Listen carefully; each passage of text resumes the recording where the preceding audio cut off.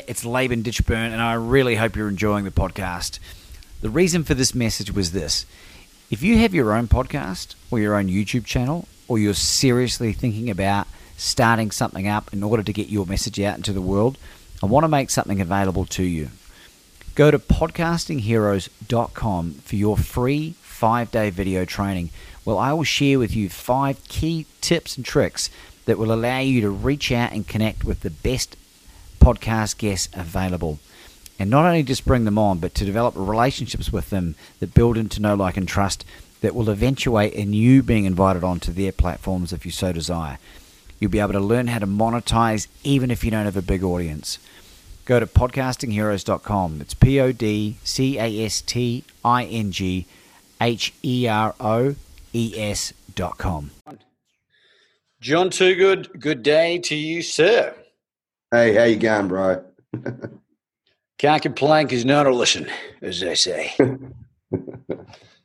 Awesome.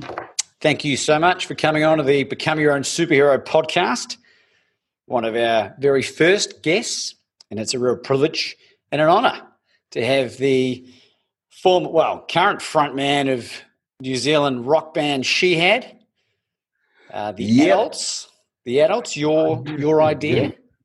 Yep. And you're a man of many talents. And I almost introduced you as John Cusack from High Fidelity. Yeah.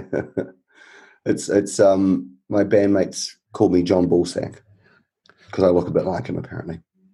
I think there's a distinct suaveness that's coming through.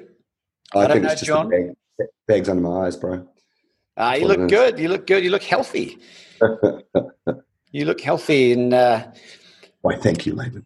It's been, I'm going to say, probably 9 years since we last saw each other. Mm-hmm. And there's been a lot going on in both of our lives since then. For sure. I understand you married the woman of your dreams. I did. In cartoon. Yeah. It's cartoon, man. Yeah. And have produced 2 extraordinary children. Yeah. They're full on, but they're beautiful. So, yeah. It's awesome. And also, given the timing of it all, before the wedding, you converted to become a Muslim. Yeah, converted to Islam. Yeah, Islam. Sorry. Yeah. I did. So, lots of changes. Yeah. I think when we were hanging out, I was in a transitional period. I mean, just a bit of background about me and you was like what we sort of met via living in Melbourne, the only city in Australia that doesn't ever play rugby league anywhere on telly. Yeah. And we basically were a bunch of expats going, but we want to watch the Warriors lose every week. Shout out Warriors. Yeah. Well, win occasionally, and then break our hearts the next week. But that was, and it just so happened that we all met each other, and we had a couple of motivated friends that would rummage around all the pubs in Melbourne to find out which one out of the thousands was actually going to play some rugby league, and then meet up and have a beer and watch the game. And it was a really nice time. I think I just ended my long relationship, which was pretty unhealthy. And I was sort of trying to work out who I was, because I'd been in a relationship since I was 19 years old. So I was a kid basically when I got into it, and then I got out of it when I was 30, 38 or something. Wow. So I was a serial, I'd never been by myself pretty much since I was a kid.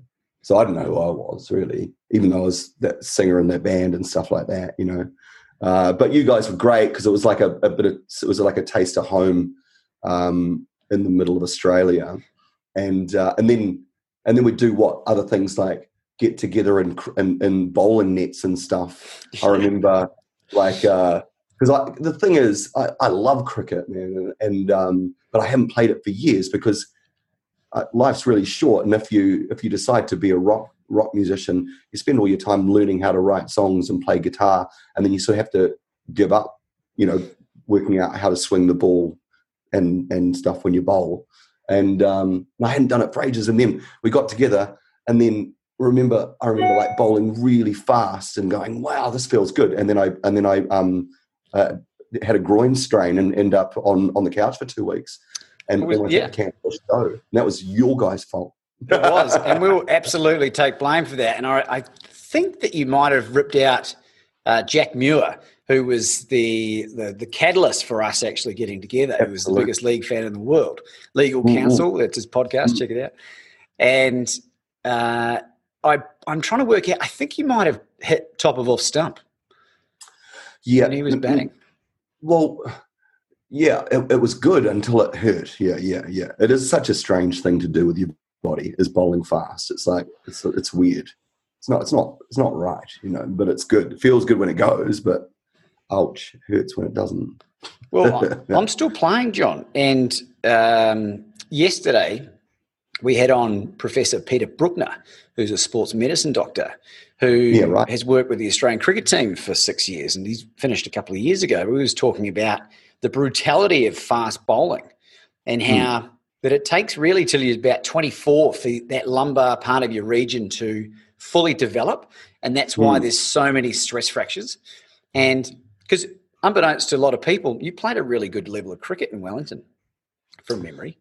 Well, I was the captain of the primary school's Wellington team. I mean, I used to play against like Chris Cairns. He was Christchurch captain. Who was in my team? I had Mark Ellis was number 3 batsman. Danny Haimona, who ended up being Damn Native, the hip hop artist, was my opening bowler, and he was fearsome and frightening fast bowler. It was awesome. But yeah, no, it was a pretty decent team. But as soon as they made me captain, to tell you the truth, I actually stopped enjoying it. I started playing really defensively in my batting because I was all thinking about the game all the time. And so in the end, luckily for me, I met Tom Larkin, the drummer from Shehad, when I was about 13 or 14, and he went, "Oh, don't do that, bro. Here's a guitar. Let's play some metal." And that was the end of my cricket thing. And my dad, who was my number one supporter and ended up being Shehad's number one supporter, was so heartbroken when I made that decision initially, until they saw me a couple of years later on telly winning Most Promising Band award at the New Zealand Music Awards. Yeah. It was on the same channel as Coronation Street, so I'd really arrived. Wow. Yeah, because they're both expat, British people. So that's right. That's what they do. So so that was a bit of a weird sort of. But I always watch the cricket. Like I always still watch it now, when I can. Yeah, pretty much. I still like Test cricket the most. Yeah, that's my bag. It's like watching the weather. Like I try and explain to my wife, who's basically American schooled. She's a Diplo brat, so she just thinks it's like the weirdest thing. And she can't understand what's actually going on, no matter how many times I explain. But for me, it's like watching the weather change, because she goes, "There's nothing happening, nothing actually happening." Well, no, that's not true. If you watch the weather, it looks like nothing's happening. But if you go away and make a cup of tea and then come back and look at the same bit, it's totally changed. Yeah, and that's what Test cricket is like for me. It's like a mini series. It's like watching The Sopranos over 5 days. I really like it. It's good. And because certainly South Africa is very familiar with cricket. Has cricket infiltrated any other parts of it, like within? Because I think your wife's from South Sudan. She's Sudanese. So she's Northern Sudan. So she's from basically. So Northern Sudan is like that's right underneath Egypt. Yeah. So there's a very big crossover between the cultures of those two countries. It's probably more towards Middle Eastern culture than African culture. Southern Sudan gets more into sort of African, more traditional. It's such a weird mixture. Where North Sudan is, it's basically above it is Egypt, across the sea is Saudi Arabia and stuff like that. Then off the side is Ethiopia and Eritrea and Somalia. So it's a real mixture of all these things. There's a Turkish influence there because it used to be it was colonized by the Ottomans, then it was colonized by the British. So there's a real melting pot of different cultures in one culture, and it's made this new culture. I mean, like every country, but it's incredible. Like I've been there 3 or 4 times now. I've recorded with musicians there. I've got married there. My family's there. My kids are half Sudanese, and I love it. And it's been a real eye opener for me. And after growing up in a very sheltered, supposedly stable place like New Zealand, and then living in Australia, going to a place where the government's the army that sort of took over in a coup, and then there's no if you want to do anything there, you can't just go on the website and go, oh, how much does it cost to get a permit to blah blah blah. You just got to deal with someone at some office, and they're dressed in an army uniform, and if they're in a good mood it might cost this, and if they're in a bad mood it'll cost a lot more. And you're going to have to give mates some money as well, and it's it makes you really appreciate living in a place where you don't have to go through that, because it's exhausting. It's exhausting doing anything in that country, but at the same time their spirit's really strong. And as you I'm not sure if you know, but in the last year they've finally kicked that guy out, and they're trying to form their own government. So there's a long way to go, but at least sort of a revolution has sort of started taking place there. So yeah, that's awesome. Look, it's at the cricket club. Actually, we've got a player, a Con Mawian, who's the very first premier South Sudanese player who debuted in our first 11 and has had an extraordinary life, an extraordinary story, and it's. I've had an opportunity to talk to him about his, life and background, and it's just, we grew up in New Zealand, bro, not even on the map half the time, and it's just a whole nother experience. But I haven't made it to Africa yet, but it's on the bucket list, man. I'm pretty keen to get there, and my partner's from Russia, not a big cricketing nation either, and there's that whole other thing I want to experience. I want to experience it for myself. And, you talk about that bribe money. And when I got a job in Bangkok when I was 20, I got hired by a mate of mine's brother-in-law, and the bribe system over there, I was working for a relocation company. So expats would move to and from Thailand, from where else in the world, and we would incorporate the bribe into the quote for the cost. Yeah. And it would save them tens of thousands of US dollars in duty, custom duty. Extraordinary. Yeah, it is weird.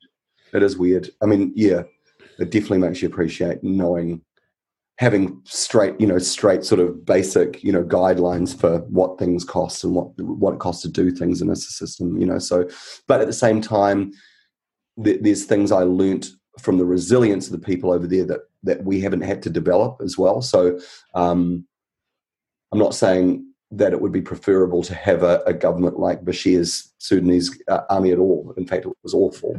But the people really were strong because of what they'd had to live through, Yeah. Yeah, it's pretty weird. So, because you converted to Islam before you got married, was that just a decision? You go, right, this is something I'm going to do, to sort of consolidate the family, let's go. Let's wind it back to when we were hanging out. Okay, cool. So I was sort of I was out of one relationship, which was, I'd say, quite an unhappy marriage. I was a lion on stage for all to see, but at home I was a mouse walking on eggshells. I was very unhappy. I finally got out of that relationship. When I did, I was thinking that I'd been sort of manipulated into thinking that I'd basically be a bum down the streets, Courtney Place, without that person. But I was so unhappy that I finally, after 18 years, got out of it and went, well, I'd rather be a bum down the street, than be in this relationship. I found out that internet banking was actually really easy, and then took charge of my life And all of a sudden, all these doors were opening to me. And I was saying yes to everything rather than saying no because I was frightened. Yeah. So I was like, well, I'm now a free spirit.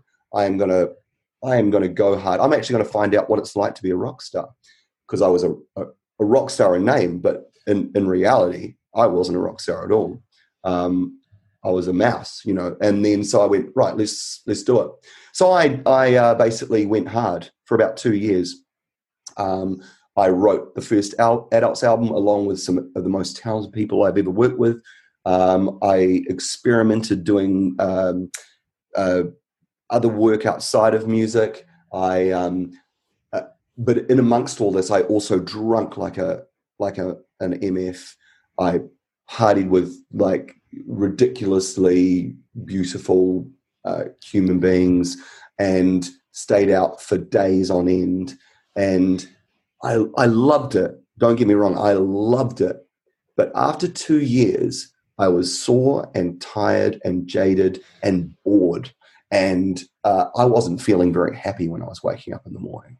Yeah. And it was around that time that I just happened to I remember the day I woke up with a massive hangover in Wellington, New Zealand, and I had to get on a plane to fly up to Auckland to do a talk with Nick D at the Auckland Museum on song composition at a music managers forum, which is an industry thing, right?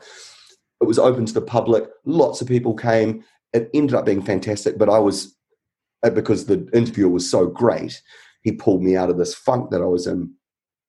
There was a party afterwards for just industry people only. I was looking around, sort of lost, thinking, what am I doing with my life? And in walks this human being that I'd never seen anyone look like that before.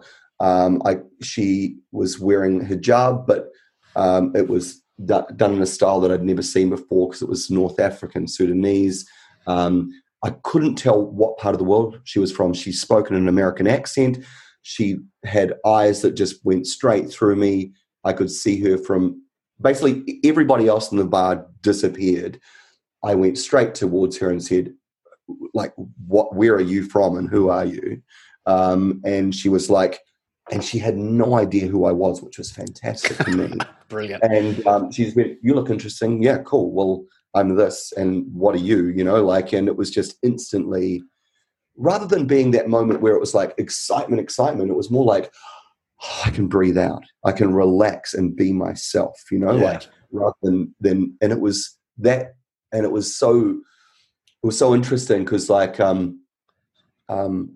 was wondering, you know, did I waste 18 years of my life in a really bad relationship, you know, but at that moment I realized if I hadn't gone through that, I wouldn't have known what I didn't want from a relationship or what to actually look for. And what I actually ended up looking for was my best friend. Luckily for me, my best friend also is so stunningly beautiful. And so she's a beautiful woman, John. I'm not denying that. She is, but she's also, the best thing about her is she's beautiful from the inside. And that, to me, and she had more energy than all the other people in the bar, and she didn't drink.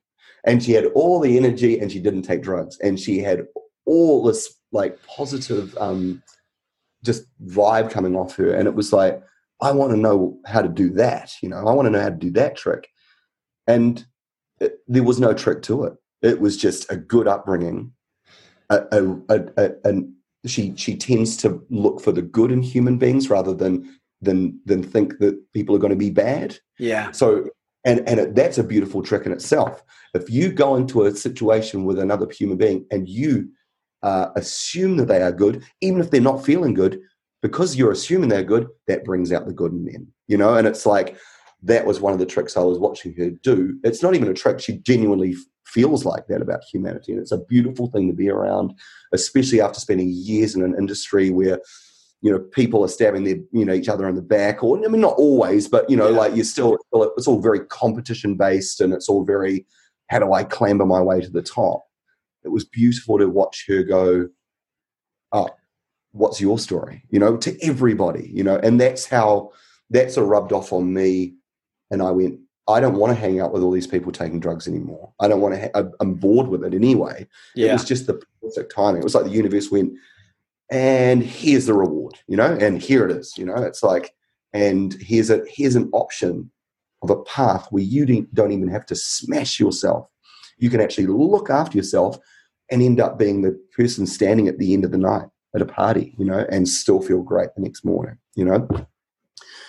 And all of a sudden, out of that, my productivity goes through the roof. I start writing more. I start performing more. I start performing with more vigor. I start being more focused. It's really interesting that, it's just because I'd always relied on, getting high to go, okay, now I'm in touch with the universe, But now it's like the opposite.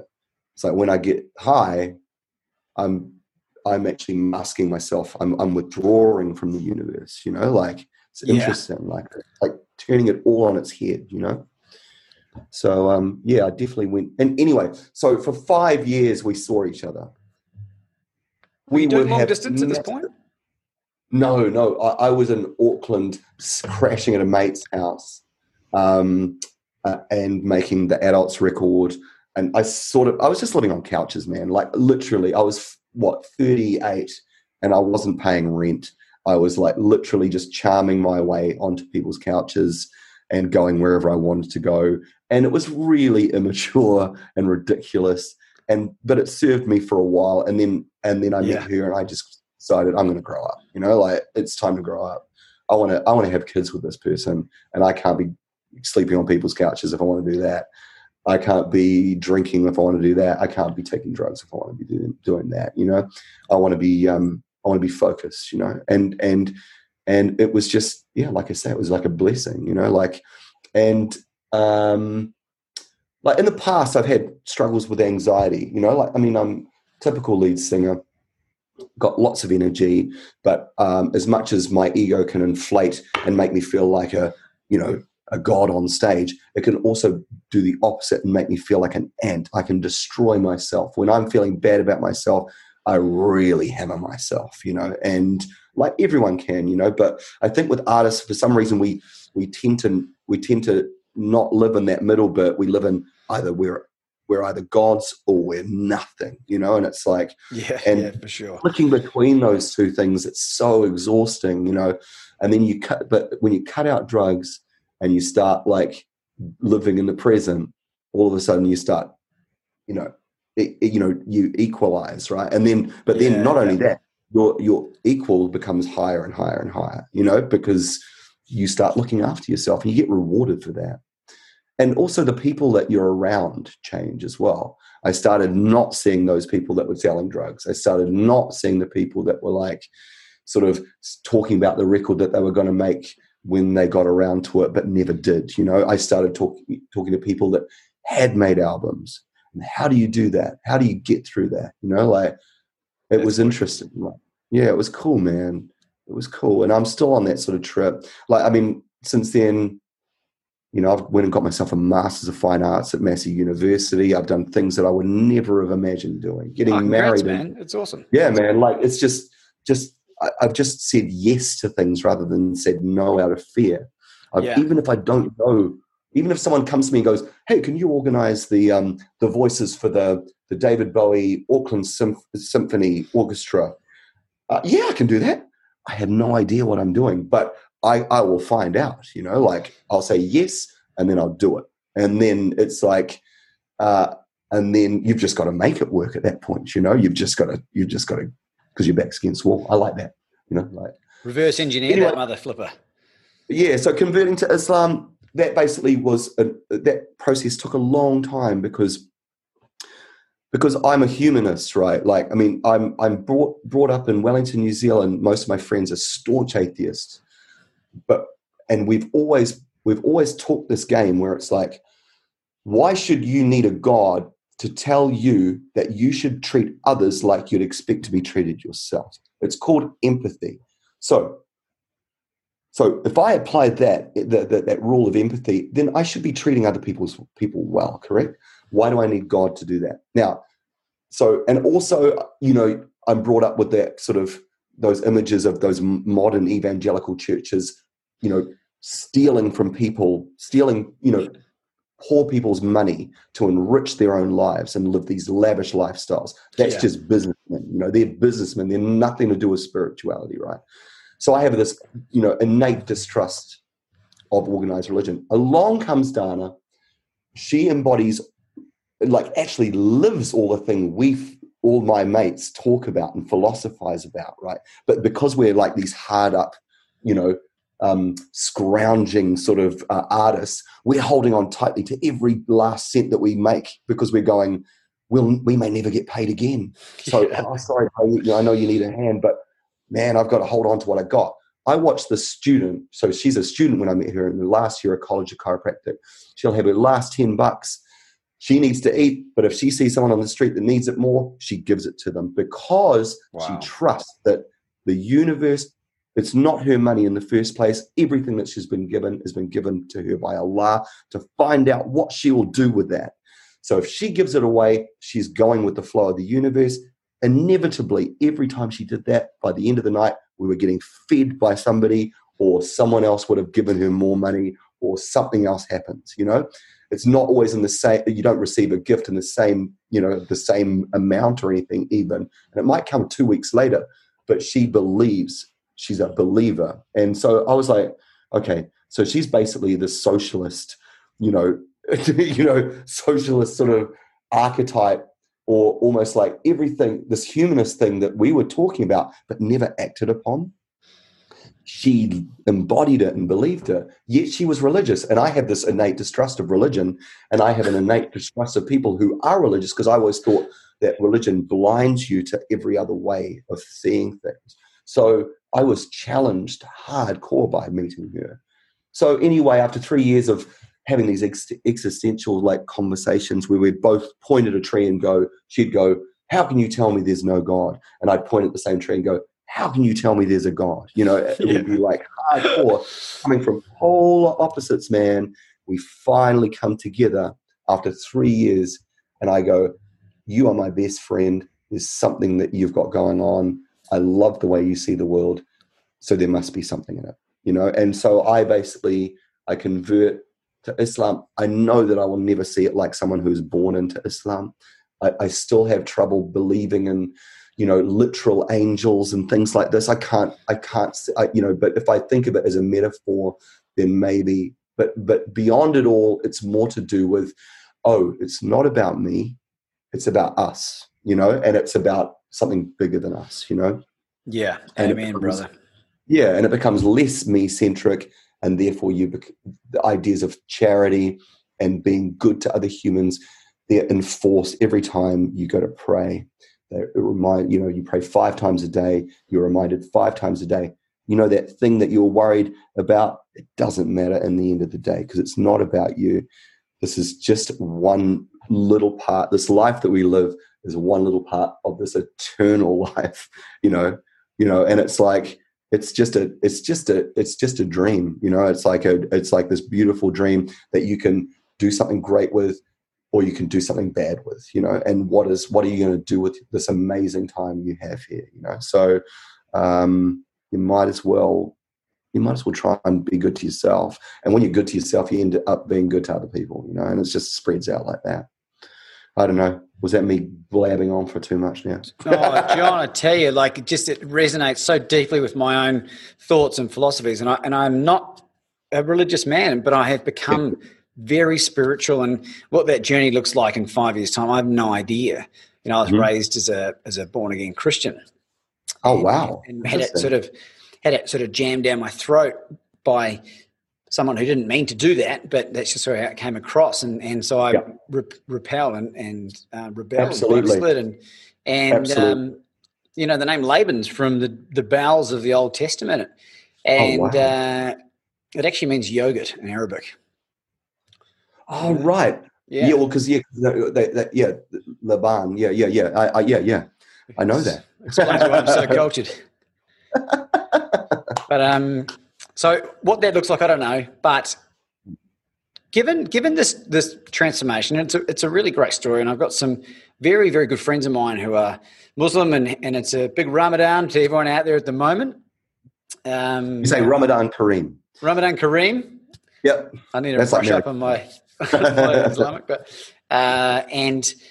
because of the transition to this now, have you found a whole nother legion of fans that come from a Muslim background now as a result from your music that you're aware of? I don't. I mean, I don't know. I mean, like the adults record was probably a little bit more. I don't know. I mean, because a lot of the singing on that is in Arabic, it probably has more to do with that. So I think Shihad, the way it's influenced me with Shihad is it's in a funny, strange way. It's actually made our music heavier because it makes me focus on social injustice and inequality, and it makes me go, okay, right. I have this platform here.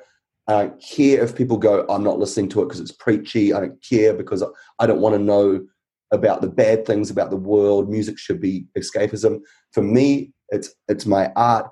And if I'm going to be looking at the world and going, that's unjust, that's not right, I'm going to use the music to do that. Now, so it's interesting that becoming a more spiritual, person or becoming a Muslim, you would think that I would have thought that I was worried because I was like, I've never made a record without like smoking a joint every 2 seconds, or B, having this total mistrust of the rest of the world, and you'd think, bringing this sort of idea of like, trying to see the good in people, I would probably make music that's a little bit happier, but.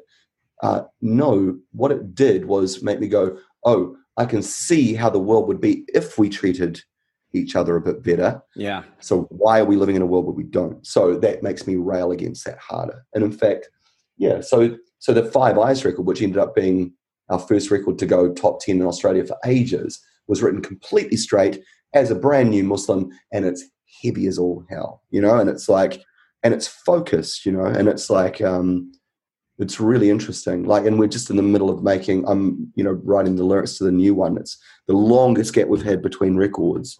It's like 5 years. Wow. And and it's, but this COVID thing happened just as I was supposed to be starting to write.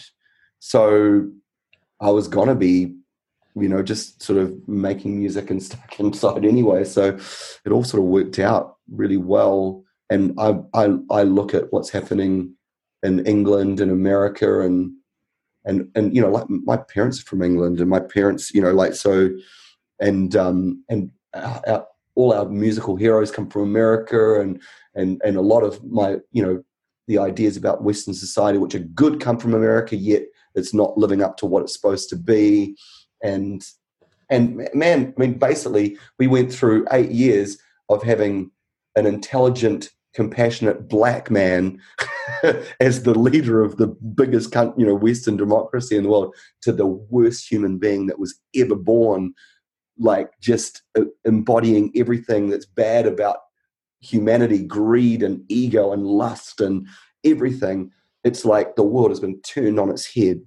And I was so flabbergasted that I couldn't write for a while, but now I'm writing with a fury and a passion that I haven't had for a long time.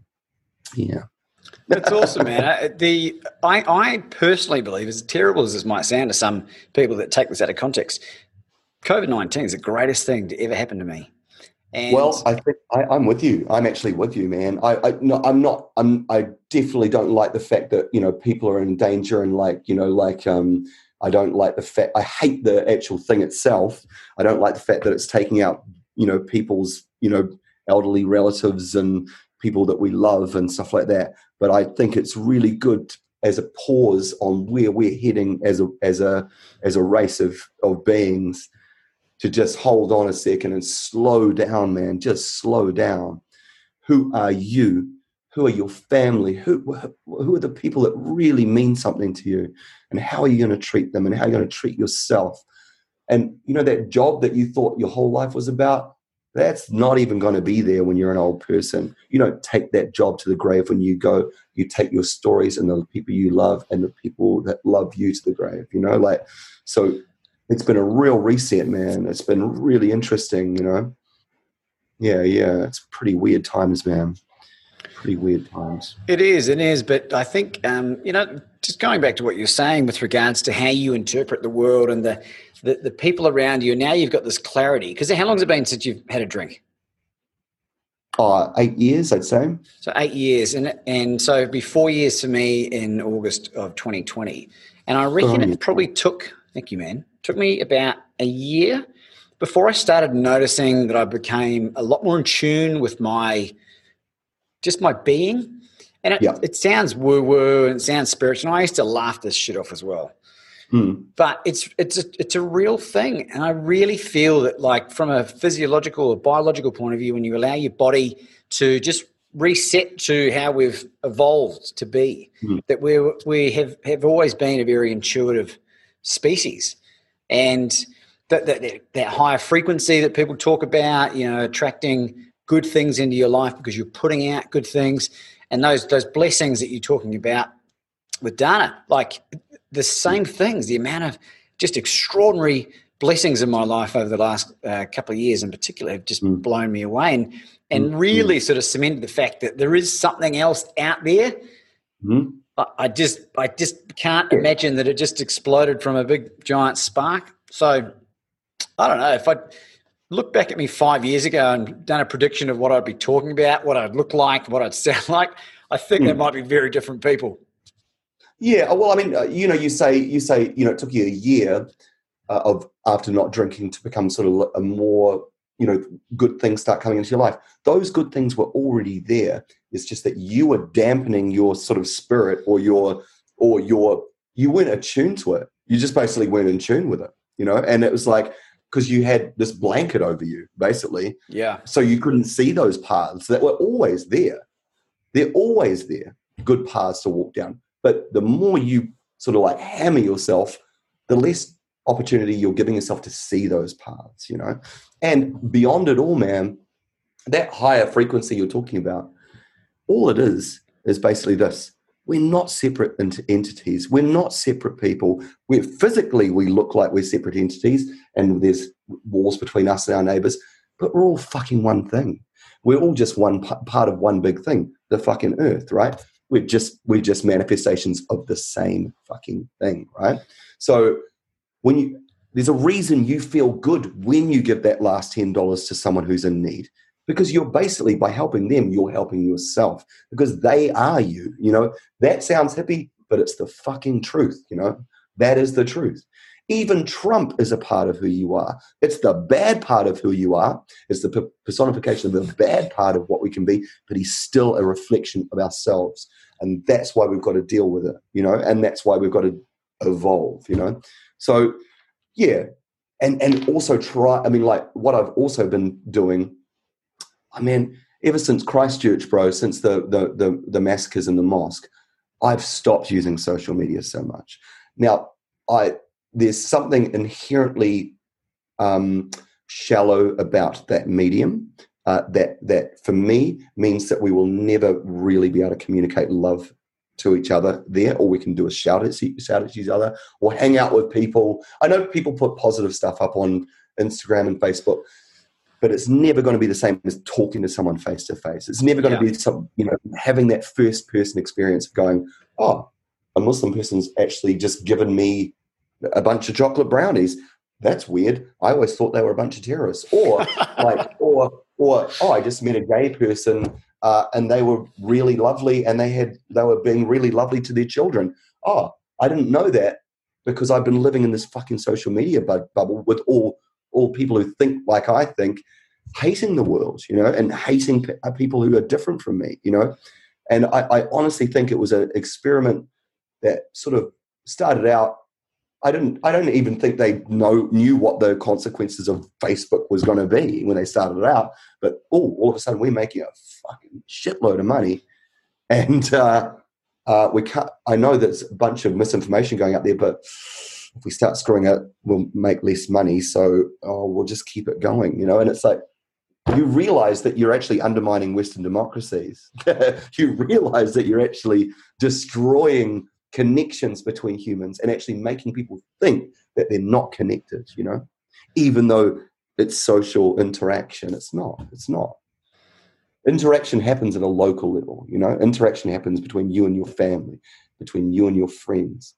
So it's really interesting times because we've all been separated, and we're forced to actually look at what we're doing. I've been watching, people are still trying to, keep their businesses running by keeping updates on Instagram, but it's like, just fucking sit down for a second. Here's your opportunity to the world. When we go back to it, it's not going to be the same. It's not going to be the same. So get with the fucking program and enlighten yourself. This is the time to do it. I know, we've all got to pay the rent. I know we've all got to, pay for our kids' education, blah, blah, blah. We've got to pay for the groceries. But there's got to be a way of doing it that doesn't hurt the planet and doesn't hurt other people, And maybe this is our chance to try and fucking think of a way to do that, Well, I've got some ideas, John. This is largely why I've sort of ended up down this path. And, the blessing of being made redundant from my going back to a job after my business failing was it forced me into what I really, truly am passionate and love doing and am fulfilled by a year earlier than I planned. And it's not going to be all plain sailing, from a financial point of view early on. But the thing I've come to understand that if you are focusing your efforts on something that you are truly interested in doing, and if, like I quote Zig Ziglar all the time, you can get whatever you want in this life if you help enough other people get what they want and spread that message of love and abundance and understanding that you can get way more back by giving more and not coming from a place of fear and scarcity. And it's taken me a long time to get to a point, and I'm still figuring it out, and I'm still not perfect at it. I'm still got, lots of areas to develop and work on. But so far, the resounding feedback on myself and from people around me is that it's working. And and you're right. This is a really powerful time in history where this is your opportunity to reset and become someone better than what you were. Not necessarily different, because you're always that person, like you say, you're always receiving that information, but you just might be a little bit drowned out. And they think from an evolutionary point of view, like long before, industrialized cities came around, like groups of 150 people were roughly the tribe. And anything more than that, it's a lot harder to foster meaningful relationships with people. I don't know what your thoughts on that are. Well, I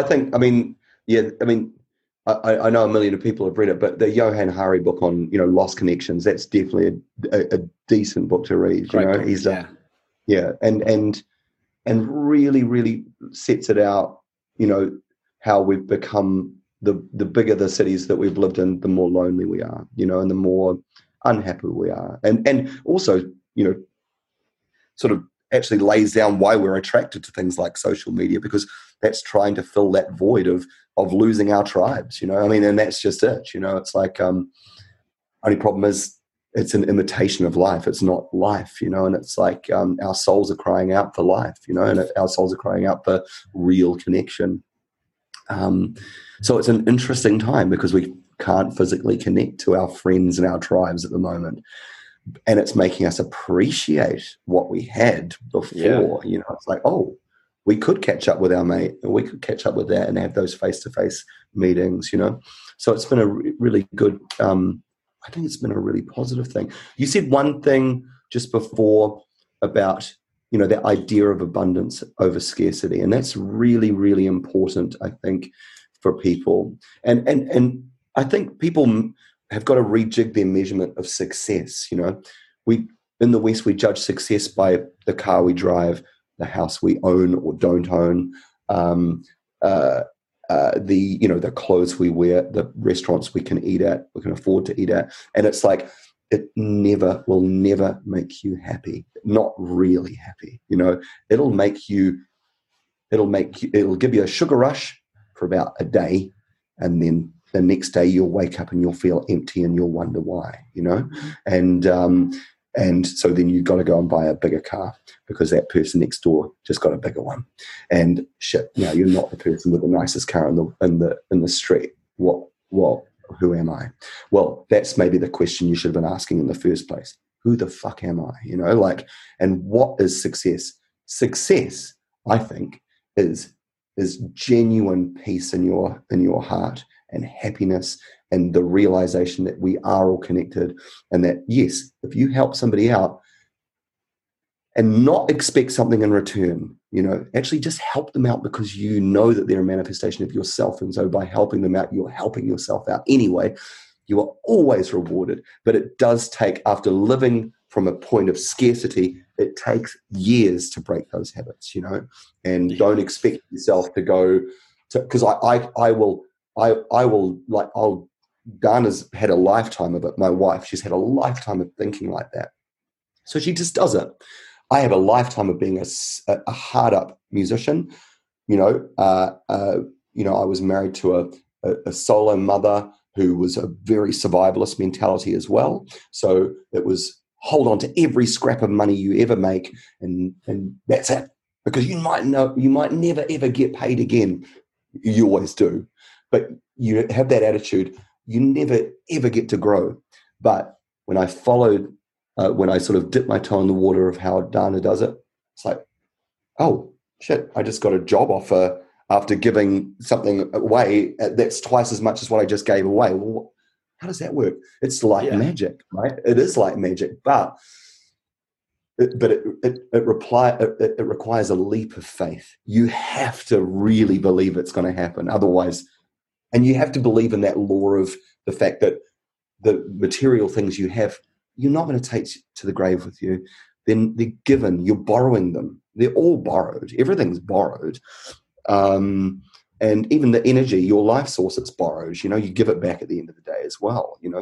Yeah. So don't. This whole idea of ownership is really interesting as well. It's like it's sort of. I know that you've got kids and you want to buy that house and blah blah blah, but ultimately for a long time, it's not you that owns that house. It's the bank. It's like it's really interesting. We've really got to think about the way we run our societies, I think, because then there's a lot of unhappiness, there's a lot of disconnection, there's a lot of anger out there as well, there's a lot of rage.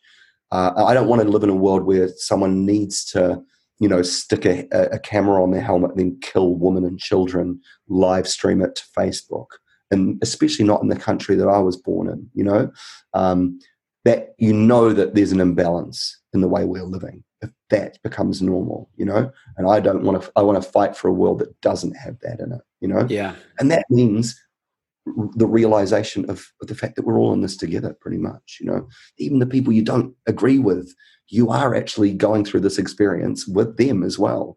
And we've got to find a way of reaching out to each other, and it ain't going to be through Facebook, and it ain't going to be through Instagram, or it definitely ain't going to be through Twitter. You might get a good few jabs in, but that's not going to convince anybody to come over to your side. Yeah. We're just like entrenching our positions, It's like, it's not going to work. It's not going to work. It's just making people angrier, It's weird. Yeah, you're right, John. And the thing is, like, that whole material thing, I've had to wrap my head around, like, how do I achieve the things in life that I want to achieve and have that fulfillment, provide that security and protection for my family, from a Maslow's need of, hierarchy list of needs kind of thing. Okay. And it all goes back to that, coming from a place of love and abundance. And if you're, you will bring into your life the things that you need by living as true to your values as you can. And Totally. It's not a perfect science, I'm sure, but early signs are pretty good. And with your kind of mentality and with what we're doing here, the signs are looking really good. I'm really optimistic for what the future holds for this world. For sure, man.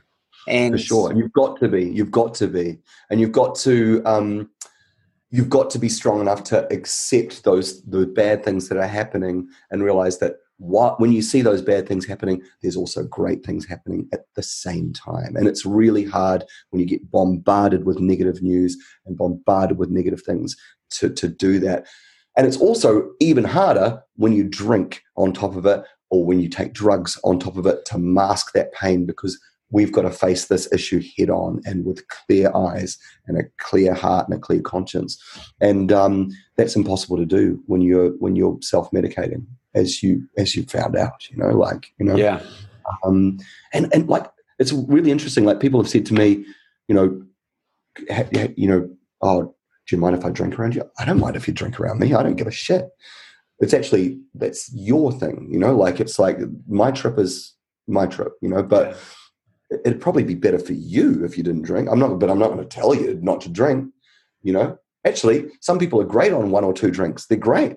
But then usually it goes a bit awry after that, And I do find, for me, like, because I'm in still, my work's basically in social situations. My workplace is basically nightclubs and bars and clubs and blah, blah, blah. I tend to be far more discerning about the conversations I have. I have far more energy and I'm much quicker to go, oh, this conversation is not going to lead anywhere. So I'm out because you're too drunk and you don't even know what you're saying right now, So I'm much quicker at discerning what's actually going to enrich my life or not, And so I don't know. And I'm like I say, I'm sort of the last guy standing a lot of the times, because I've got more energy in a weird way, because I'm not going, oh, I need a kebab, otherwise I'm going to vomit. I just need a kebab because I'm hungry. Yeah, it's a different wavelength, I think, that people get on, and it's not a slight or a blight on people that choose to drink, because I was that guy as well. And I cringe and look back at sometimes even footage of me when I thought I was witty and articulate, and particularly when I've been doing cocaine, how conversive I was and how verbose my vernacular was. And I just looked like a flipping idiot. But and those conversations that were all so powerful and all meaningful, they're usually about nothing. And you know why? And there's a thing about cocaine, luckily for me, because I've got an addictive nature, that come down from cocaine was so painful to me. Like that feeling of, you're just talking to this random person about how you're going to, solve climate change, and you're going to, write the best record that was ever written. And then all of a sudden the drugs run out of your system and you realize how that person's, you don't even know that person. And what was I even talking about? Oh, I feel like this empty shell of a person, and it's painful. And that always stopped me from getting too heavily into that drug, because I couldn't deal with that awful hollowing out feeling, because I already felt uncomfortable before I took it. I didn't need to go down even further from where I was before I went up, and it was like, you're just on a roller coaster with that stuff. Alcohol as well, alcohol's there to just make those problems just fade a little bit, give you a bit of confidence because you're feeling really insecure about yourself, it's just a crutch, man. It's just a crutch, and it's like, I do understand it, there's occasionally when we go out to a restaurant and I go, oh, that meal would be good with a good Riesling or a good blah, blah, blah, or blah, blah. Yeah. But then I just eat and then I go, oh, fuck, I'm glad I didn't do that, I'm glad I didn't do that. Yeah. That's so good, John. Look, I'm very conscious you're a busy boy and you got a lot going on. Very quickly for the super fans out there, what's happening for the rest of 2020 for Shihad, the adults, and John Toogood? Well, basically, like I said, writing the next Shihad album, which was always on the cards anyway. It's good, though, in the fact that this enforced sort of self-isolation means I've got nowhere to run. And because I can't perform, I've actually got no excuse not to be writing. And it means that I'm experimenting far deeper and working with words a lot more colourfully than I would have been if I just had to finish something. I've actually got the time and the space to actually do something that I love. So, so I don't know, that'll probably be recorded by the end of the year, hopefully. It's everything's up in the air, bro, as you know. It's like, we were initially going to record in America. We're not going to be doing that now. We can't, I don't know when we'll perform again, because I don't know what the laws are about how many people are allowed to be together. It's a really weird time for anyone in the entertainment industry. I mean, it's the weird time for anyone in any industry, but the entertainment industry sort of does rely on a lot of communal gatherings, and it's like, but like I say, basically I'm just taking that opportunity of not having that as an option to actually go dig into my brain write some music, so. Well, it's an exciting time, John, and I am forever truly blessed and grateful for you giving up your generous time to record this with us. And I hope that anyone watching will take something out of this that sets them on their journey and triggers their own little revolution, whatever you want to call it. I would love to have you back on the show in the future just to revisit some of this stuff. And you've been a wonderful, wonderful guest. And thank you very much, John Toogood, everybody. Pleasure, bro. It's Laban Ditchburn, and I really hope you're enjoying the podcast. The reason for this message was this. If you have your own podcast or your own YouTube channel, or you're seriously thinking about starting something up in order to get your message out into the world, I want to make something available to you. Go to podcastingheroes.com for your free 5-day video training. Well, I will share with you 5 key tips and tricks that will allow you to reach out and connect with the best podcast guests available. And not only just bring them on, but to develop relationships with them that build into know, like, and trust that will eventuate in you being invited onto their platforms if you so desire. You'll be able to learn how to monetize even if you don't have a big audience. Go to podcastingheroes.com. It's podcastingheroes.com.